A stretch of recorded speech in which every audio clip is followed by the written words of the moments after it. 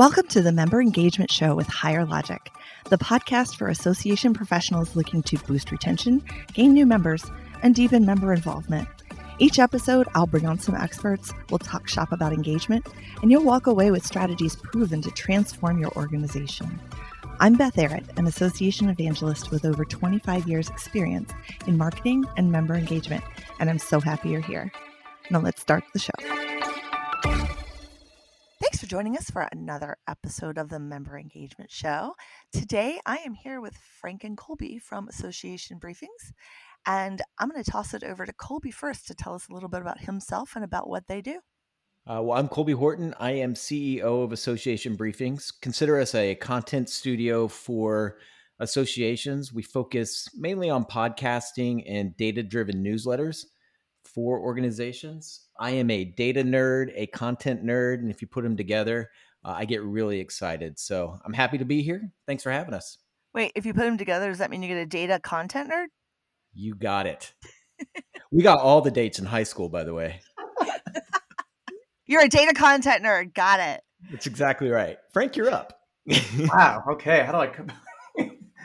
I am also a nerd, but also the Chief Business Development Officer for Association Briefings, and very excited to be here. And well done, Colby, on a little bit of a background for us. I thought it was for being a data content nerd. Right. Well, it's my side job. See, I think that's why we get along so well, is because we're all giant nerds. So, although of the three of us, which one of us has seen Star Wars: The Phantom Menace 30 times? Ooh, that'd be you. You. I think that gives me like top nerd status right there.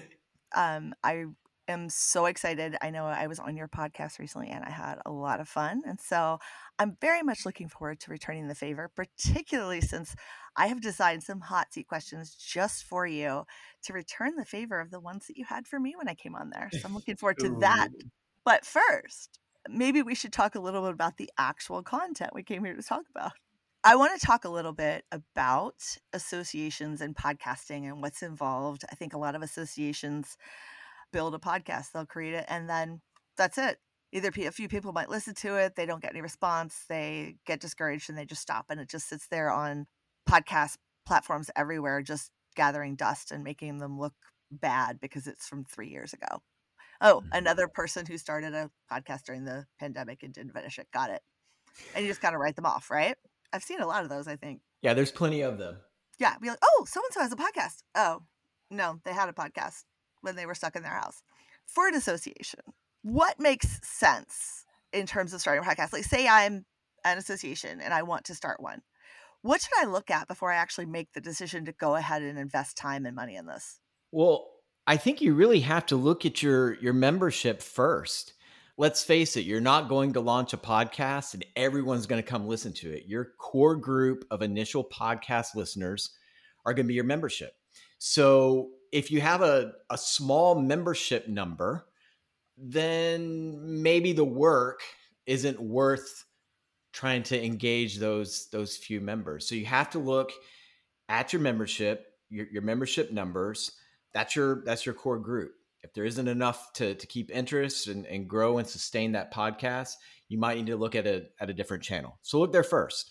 I think it's important to also check the engagement levels of the different resources you have. And there's not a lot there, then maybe it's not worth jumping into it. So definitely see if people are reading your e-newsletter, if they are in the community forums, if they're responding to different things you're putting out there, and say, okay, well, they're engaged. Let's add something else to the mix. And I think too, if you don't have an audio component to your content set, then podcasting is great, because I think we all ingest content differently. Some of us love to read it. Some of us love to watch it. And I think there's a growing number of folks that like to listen to it as well. And there's something, the portability of a podcast is huge. So if you don't have an audio element to your content mix, podcasting is perfect for you. So I'm going to throw a wild card in here and say, what about audio podcasting versus video podcasting? Yeah, we get that question a lot. And I think over the course of the last few years, podcasting has obviously exploded. We actually push audio more than video here. And don't criticize us for that. I think that there's just something, again, very portable about audio. You can listen to it while you're commuting. You can listen to it while you're working out. You can listen to it while you're taking your kid to soccer practice, but you don't need to watch it. If someone wants a video podcast, we welcome that. That, in our opinion, that's more supplementary than the audio. So the video is going to supplement the audio all day long, but it's the audio that people are going to embrace, they're going to listen to, they're going to take with them, as opposed to sitting there and being engaged with the video. Because again, over the last 2.5 years, all we've done is stared at a video screen, and a video podcast really looks like just a nicer version of Zoom. And so we're tired of watching, but we can certainly listen. And we've become so accustomed to multitasking that we can do everything and still have a podcast going on behind us and listening to it and really getting the key elements of that podcast ingrained in our mind. I will say I love my podcasts. I love listening to them. It's very soothing not to have to look at the video necessarily. But I mean, you can do that. You can, the opportunity to use it in two different channels does come up if you've got a video, because you can take the audio from it and use it as an audio podcast, but you can also put the video up on YouTube, and you can go after two different channels, right? Exactly. I think it just kind of depends on, and going back to your audience, like you said about the podcast in the first place, what kind of format are they going to want? So I do find that one of the things that can be helpful for having a video podcast is that it generally has captions. So I think that helps, but of course you can't read captions. But obviously that defeats the purpose of making it mobile and being able to listen while you're driving safely. Yeah, talk about multitasking, right? You're going to watch, you're going to read, you're going to drive. Not something we recommend here. No, not at all. Not at all. I do think that the transcription of podcasts, whether it is video or whether it is audio, is extremely important. Obviously it makes your podcast ADA friendly. But again, going back to what I've said in the way people ingest or digest content, some folks still like to read it. Some people still like to read along with what's being said. And I think that transcription really helps. So whether you're doing audio or video, make sure you're transcribing as well. Yeah. And I think that, video obviously has a secondary audience, people who find you on YouTube, and you could link to the podcast. There was that as well. Yeah. That's great. You can use both. So that said, if you're going to choose just one, I recommend getting started with just the audio. It's much easier. So you guys have a podcast, Engaging in the Next, which I very much enjoyed being on. It was very well done. So how did Engaging in the Next get started? First of all, thanks for the shout out.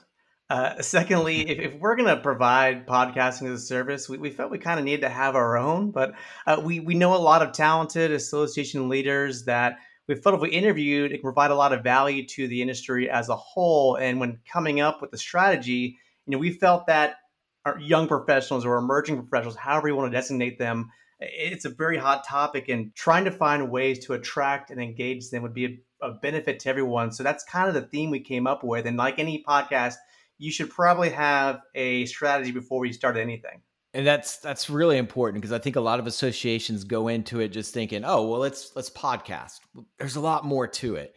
And that strategy is huge. You have to have some type of direction for your podcast in order to make it. I mean, a podcast is a story. You're telling a story about your association. It has to have chapters. It has to be fluid. And so that's where that strategy comes in. And we spent a lot of time trying to figure out exactly what strategy we wanted to go with. And there's tons of different ways you can do this. And actually brings up a point about podcasts. Associations don't have to have just one podcast. If you have a theme, ours was, how to engage young professionals. You have that theme, but you can generate a different podcast that talks about something else and drive people to it. The strategy is so important in the beginning to drive what future episodes look like. Right. I like what you said about a podcast is a story. It has to have chapters, has to begin, and it has to have some structure to it. And I think that's a lot of that, and a common threaded theme throughout each episode, I think, is what a lot of people miss. Agreed. If you look at like the top genres of podcasting, comedy is number one. Number three is true crime. And while neither of those probably have anything to do with your association, what brings people to those type of podcasts is the storytelling element. I mean, with true crime, it could be one story that goes 12 episodes, and each episode there's a cliffhanger that drives people to come back to it. So you look at these popular podcast genres, and while they may not be relevant, you can take bits and pieces out of those and bring it into your podcasting strategy as an association as well. So again, just all part of that strategy and all part of that storytelling element. I love that. I was listening to Rachel Maddow's new podcast over the weekend. I'm a history nerd too. I always love the oddball stuff in history. And so she had the Bagman one a couple of years ago, and now she's got this new one out called Ultra. And it's about this German Nazi plot in the late 30s in the US. And it's fascinating. And I was listening yesterday. I love listening to her talk. I would listen to podcasts from her all day long, just because she's such a good storyteller. Exactly. So associations had to take that same element into what they're putting out there. Remember, this isn't a blog that we're putting together. It's not a video we're putting together.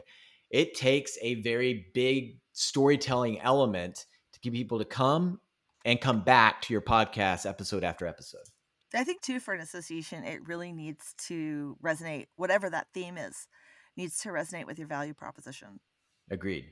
Are there things that, other things that you wish that you had known when you got started that you know now? Anything else that you wish you'd known? There's two things I wish I had known. One is that it doesn't cost as much as I thought it was going to start a podcast. I thought, here we are going to have to buy all these expensive mics, have a platform to record, line all of our walls with some kind of acoustic paneling to make sure it's not so echoey. And what I realized is you can get a cheap mic, you can record off of Zoom, and you don't need those panelings. And you can get a podcast up and going fairly inexpensively. Now, we can certainly talk about what it takes to post-produce and to have a producer and to promote and all that. And there's obviously a lot of cost involved in that. But with just the recording, it doesn't cost as much as one might think. And then second, it was a matter of, well, do we have enough content to fill a 25 to 30 minute podcast? And what we realized really quickly is if you find the right guests and you find the right hosts, that having a conversation for that long really doesn't take as much as we thought it would. So just authentic conversation, it just happened. Hey, Colby, I have one thing. Do you recall how episode 1 sounded? No, because I refuse to go back and listen to it. It makes me so uncomfortable to think about episode 1.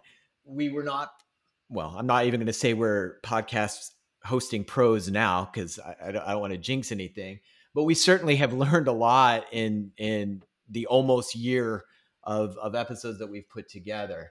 Yeah, the content can be serious, but don't take yourself so seriously. I think we've shown a lot more of our own personalities as the season has gone on, and not so buttoned up as it was in the beginning. Right. I think a robot could have probably hosted our first couple of episodes and done just as well. I definitely think personality is important. I think that personality can be what brings people back to listen again and again, knowing that authentic voice that you're talking about, just that, and knowing that that's what you're going to get, especially if you're not doing the same story like over a bunch of time. Like the ones I was talking about are both, 6 or 7 episodes. There's a cliffhanger each time. It's telling one cohesive story. The true crime ones you were talking about, same thing. It might be 12 episodes, but it's telling one story. With association podcasts, you're usually telling a different story each time, and it's got a theme and it resonates. But what brings people back is knowing they're going to get that authentic voice and what kind of questions they're going to get. And I think that's really important, which is why finding that host piece is so critical. Yeah, I think, and the host is your biggest obstacle when starting a podcast, because it's just not something that's innate to everyone. We talk to associations all the time who say, oh, our board president is going to host this podcast. Well, what experience does that person have? Can they carry a conversation? Can they have follow-up questions to, what's being presented? It's not cut out for for everyone. And the host is your biggest obstacle. You find the right host, they're the ones who are going to drive the podcast. They're going to be the personality. They're going to be the people that everyone relates to. So find the right host right away, and you're going to have a successful podcast. Yeah, that's definitely critical. And I think if you're having trouble finding that, you might want to look at conferences, at presentations, at people who have done a really good job of facilitating panels, whether it was on Zoom or in person or both. That kind of person, it's a skill set that's not easily learned. It's usually pretty innate. Somebody who can just keep a conversation flowing and going. And right. And don't be afraid to look around your office either, because the guy in accounting who's cutting checks each month, who knows? Maybe they have a side podcast about something interesting and would be very willing to jump into this. Or the intern that you just hired also may have some kind of broadcasting degree or whatever. There is going to be someone to host your podcast. You have to look around, and they're waiting in the wings. Put me in, coach. They're ready to go. what would you say to the associations that say, oh, we're just going to have somebody different do it every time? We have associations that do that, and it can work.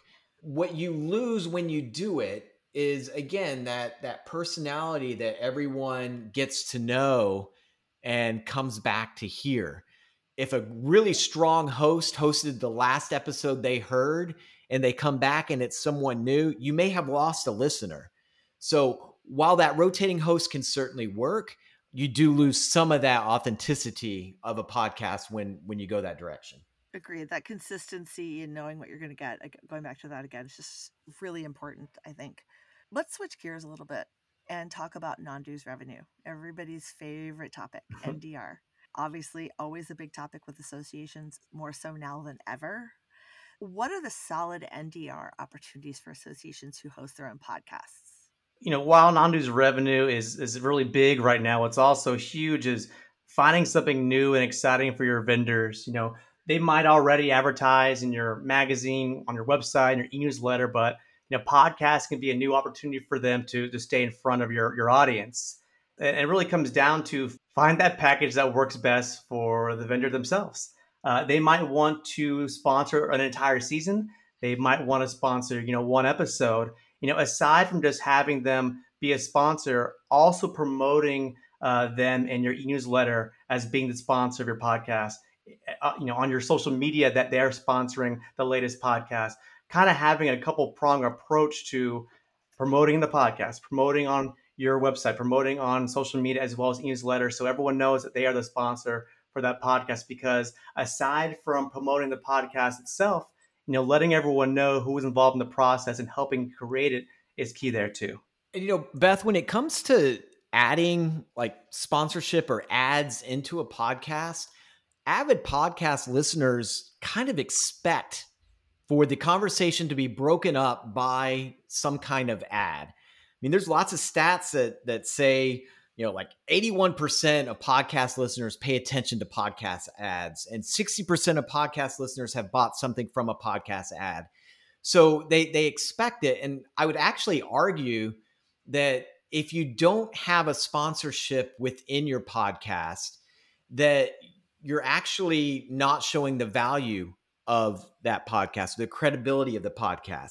What you want to do is show that your podcast is so amazing that this sponsor wants to put their name onto the podcast as being a part of it. So we hear a lot from associations that, oh, hey, our podcast is, filled with thought leadership. We can't contaminate it with a sponsor.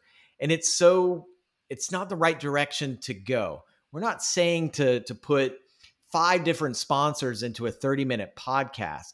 But as Frank said, if you can get one to sponsor the episode and provide maybe not even a commercial per se, but provide a 30-second thought leadership piece, then it's kind of a win-win for everyone. But I would say to an association who doesn't want to put an ad in their podcast, they need to throw that away. They need to embrace that, because that's what's expected. And if you don't want to put a sponsor in there, house ads are great as well. And just see what kind of response you get from your listeners. I bet it's going to be fairly positive in the end. On that note, this episode is sponsored by HireLogic Thrive. Have you tried the new HireLogic Thrive platform? It's fantastic. Very fluid. Thank you. I like it. I will say, those are probably the same associations that don't hesitate to put 50, 60, 80 different sponsor names all over their annual conference that's supposed to be for education, right? It's like, what's the difference? Right. And the thing is, going back to what Frank said too, they've probably been putting those 80 different conference logos on that, on that conference page for the last 10 years. Right. Podcasting gives the opportunity for a brand new sponsorship initiative that really your vendors or your supplier community is going to jump all over because it's exciting, it's new, and they want to be one of the first to put their commercial out there. Right. I mean, they're always looking for new things to allow people to sponsor at their exhibits. They don't mind sending out a thought leadership piece with a name on it, or even a thought leadership piece for another for a vendor. So what's wrong? This is like saying, oh, I couldn't possibly sully up my half-hour sitcom with commercials. Mm-hmm. Don't you? I mean, right. To your point, it's expected. People expect it. Let's turn it around on the other side, though. What do you need to show the advertisers to make them actually want to advertise? What do you need to, I mean, we've talked about that consistency and everything else. You can't just go out with episode 1 and say, apparently you really can't go out with episode 1 and just say, okay, come advertise with us. You have to have a little bit of reputation built up. You've got to have something, right?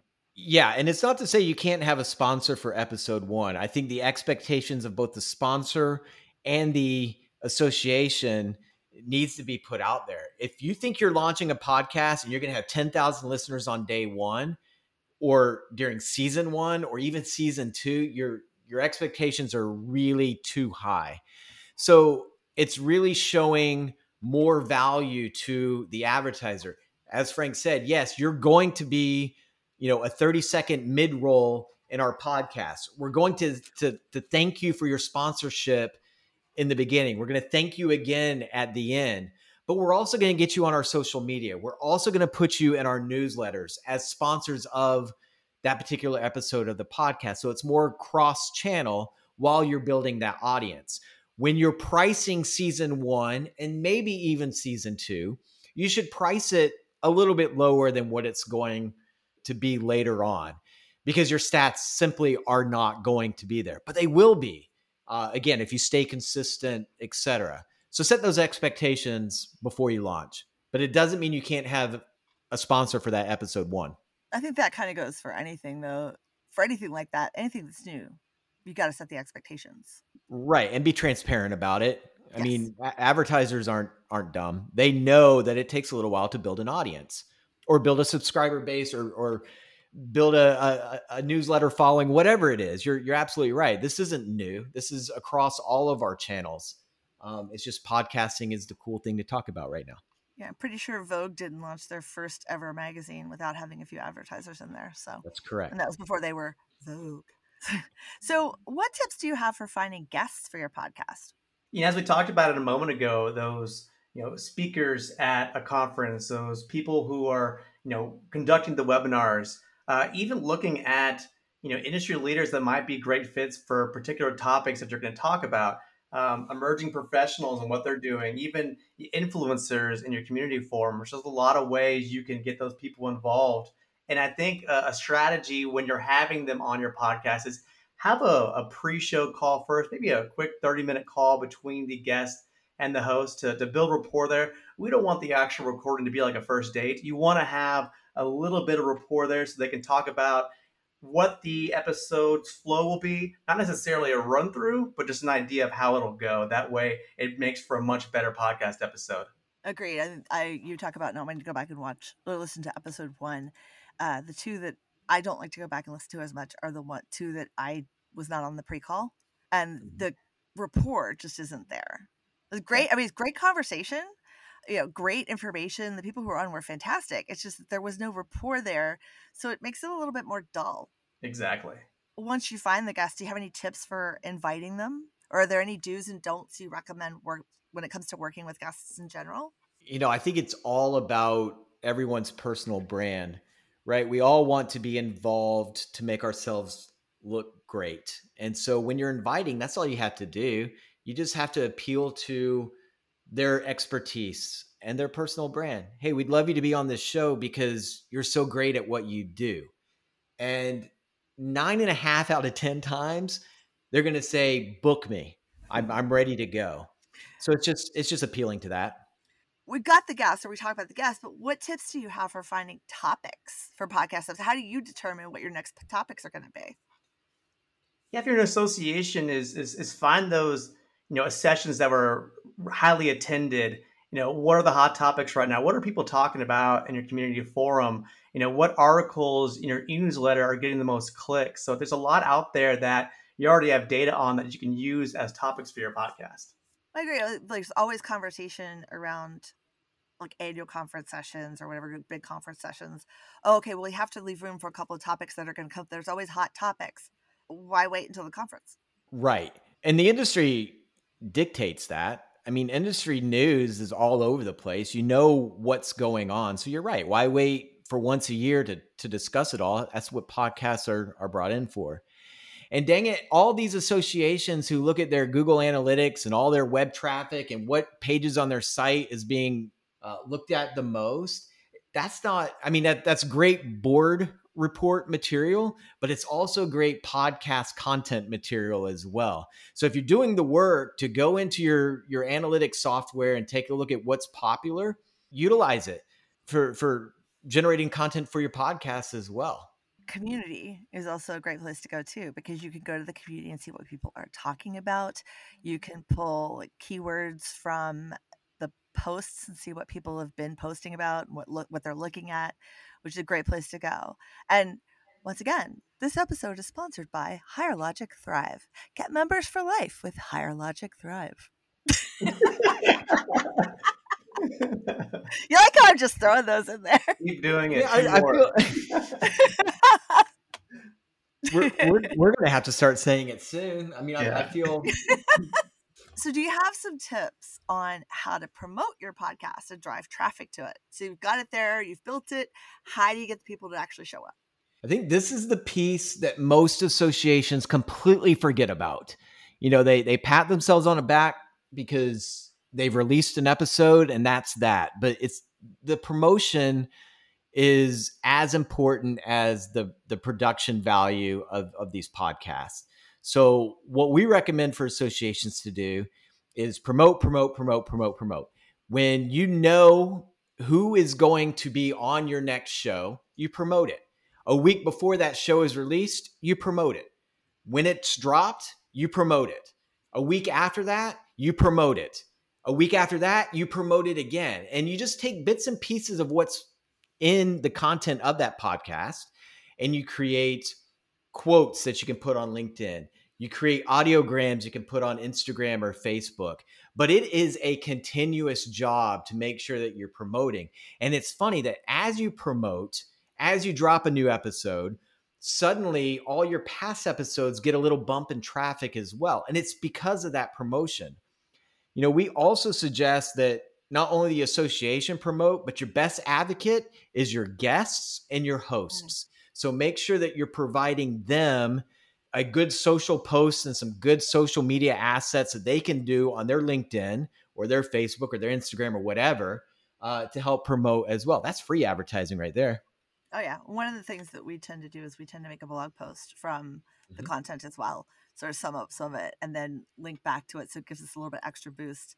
But with associations, particularly if you're very topic heavy, there's those topics always come back up again. And I think on social, that's a great opportunity to bring that back out and get another bump. Absolutely. Yeah. But I think that it's funny that they don't think twice about sending 500 emails to get you to come to the conference. But you want to send an email to promote the podcast. Oh, no, we can't do that. They get too much email. Yeah, it's always funny when you talk to associations who have launched a podcast and are like, well, our traffic's not real great. Well, how many times did you promote it? Oh, we promoted it when we dropped the episode. Well, that's not enough. Especially with the algorithms of how social media works, right? Most of your members are going to miss it the first time anyway. So hit them again, particularly on Twitter. You can constantly hit them with new stuff there. I think Twitter was so aptly named, not because it's like a small little tweet, but because the attention span of anyone reading Twitter at that moment is that of a bird. Yeah. Yes, a very tiny bird. Yes. Is there anything else that we haven't talked about yet, that just to wrap up that part of it, anything else about podcasts that we haven't really talked about that you want to get in there? Look, podcasts have been around for a while. I mean, if you look at early podcasting, like literally in 2005, it was there. It's just exploded a lot over the last 2 years. And a lot of people ask, when's that podcast bubble going to burst? And it's really not, because of the way we work, the way we commute, the way, we our family time, where we work, all of this stuff lends itself that podcasting is going to be around a while. So associations, if you're on the fence, you need to seriously look at it now, because if you don't, your competitors are, or your industry suppliers are. And if you want to be the true voice of your industry and you want to be able to control that message or mold that message, podcasting's your perfect opportunity. Now's the time to do it. And while you're sitting on that fence, before you get off, stand up and look around and find the right host, because you only get one chance to make a good first impression. Exactly. So before we go, you guys were kind enough to come up with some very interesting questions that I really had to think about on the fly. So even though I don't normally do this, I've decided for this podcast, I'm going to add in some hot seat questions. Are you ready? This makes me more nervous than actually talking. So, yeah. Now you know how I felt when I was I'm sweating. No, I made it virtually painless. Virtually. Right. Colby, what is your go-to karaoke song? Or if you don't karaoke, what is the song that you just have to run out onto the dance floor for? My go-to karaoke song would have to be Garth Brooks' Friends in Low Places, because you can start singing that and everyone else will sing and drown out your terrible voice. So you're cheating. That's what you're saying. That's what I heard. Yes. Frank, what about you? I like to take a different route with karaoke. I'm not a good singer, so I will do a song that might be by a popular artist like Bon Jovi, for example, but might not be a karaoke song like the song Always. Slow jam. People might know the chorus, but might not get too excited about it when it comes on. So you like to go under the radar? Yes, go anti-theme. Got it. There you go. Frank always takes a different path. All right, well, Frank gets to answer the next one first. Oh gosh. So I don't want to give you the chance to hear the question first every time. Just switch it up. So Frank, what hobby or activity have you sunk an embarrassing amount of money into? Ooh, if it involves losing every year, I would say fantasy football, possibly. I think you're in a boat with a lot of people there. Colby, what about you? Dang it, Frank took mine, except I was going to take it one step further and talk about daily fantasy sports, because I think I'm always really awesome at that. And every week I lose, but every week I'll play again. So shame on me. Okay. Back to Colby again first. So if you were in the Olympics, which sport would you compete in and why? I guess it doesn't matter summer or winter, right? Right. Either one. Let's go with diving, because I don't know why. Because I have a fear. Because I like it. I like it. It's a good answer. Because I have a fear of heights, and I really admire those guys who can just jump and flip and do all of that. I know I would make a total fool out of myself, but hey, if it can get me over my fear of heights, let's give it a shot. So I'm going to go with diving. Have you ever gone and stood on the end of one of those before? Ooh, no. Yes. And you know what I do? I'm that guy who then goes back down the ladder because it scares me too bad. I'm not afraid of heights, and say I went on the edge of this one. I was like, nope, not jumping off this. And I am not afraid of heights.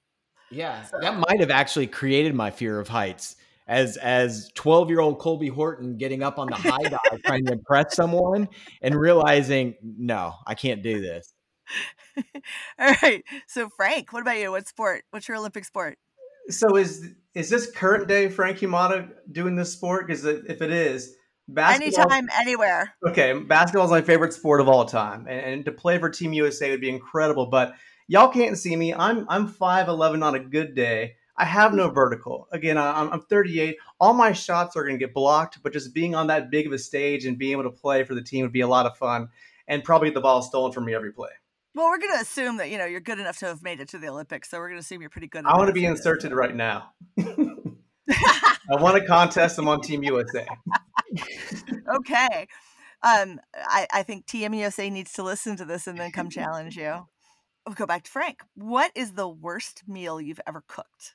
I'm not a good cook, so I'd say most of them. But I did try making a meatloaf a couple of years ago, and I thought I'd go a little rogue and throw some things that it might taste good. But, fruit and meatloaf could work, but I think the choices I made did not work. I think if you put fruit in your meatloaf, we might have a problem. Some might work, though. Colby, what about you? It's like that Friends episode where Rachel puts meat on her pudding or whatever that was. Yes. That's Frank. I don't cook. Thank you to my wife who does. I can make a mean box of macaroni and cheese. I can also grill, but I tend to burn everything I put out on the grill. Suddenly there's usually this large flame, and I come in with charred chicken or charred burgers, and I put it down in front of my kids, and they just look at me. So basically what you're saying is if the three of us were stranded on a desert island, we would die of starvation. Got it. No doubt. Okay. Yeah. Because I'm also not a good cook. If you had to choose, Colby, which of the following do you think could exist and why? Bigfoot, the Loch Ness Monster, Yeti, Mothman, or the Chupacabra? Bigfoot. Bigfoot does exist, right? I've seen plenty of pictures of it, so I'm sure he exists somewhere.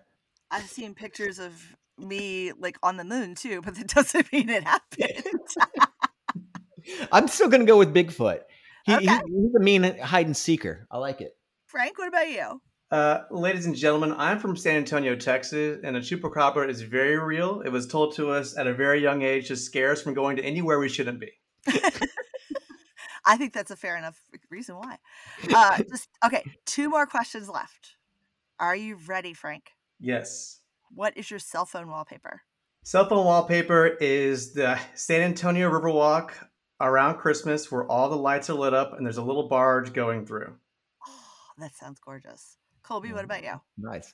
Mine is me and my 3 kids in front of Galaxy's Edge at Hollywood Studios, and we all look very happy. I can imagine. Why wouldn't you be? Well, it was hot. That's why. We were melting. Okay.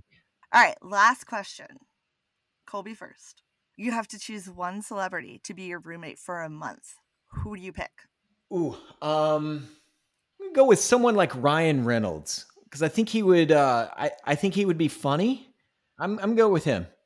Gosh, I'm gonna go again against the grain here. I don't know if y'all watched a little show called Boy Meets World, but I might have the actor who played Mr. Feeney come live with me and teach me a lot about life's lessons. And also, I'll just stop there. So, original Boy Meets World from 15, 20 years ago? The original, yes. I could totally get behind having Will Friedle as my roommate for a month. Okay, there you go. Nice. All right. Well, thank you guys for indulging me and letting me get a little bit back. I really appreciate your time, and thank you so much for sharing all your knowledge. I know there are a lot of associations out there looking to maybe do a podcast still. So thank you so much. And thanks for all that you do to help associations get behind those and actually get them up and running. Yeah, absolutely. Thanks for having us, Beth.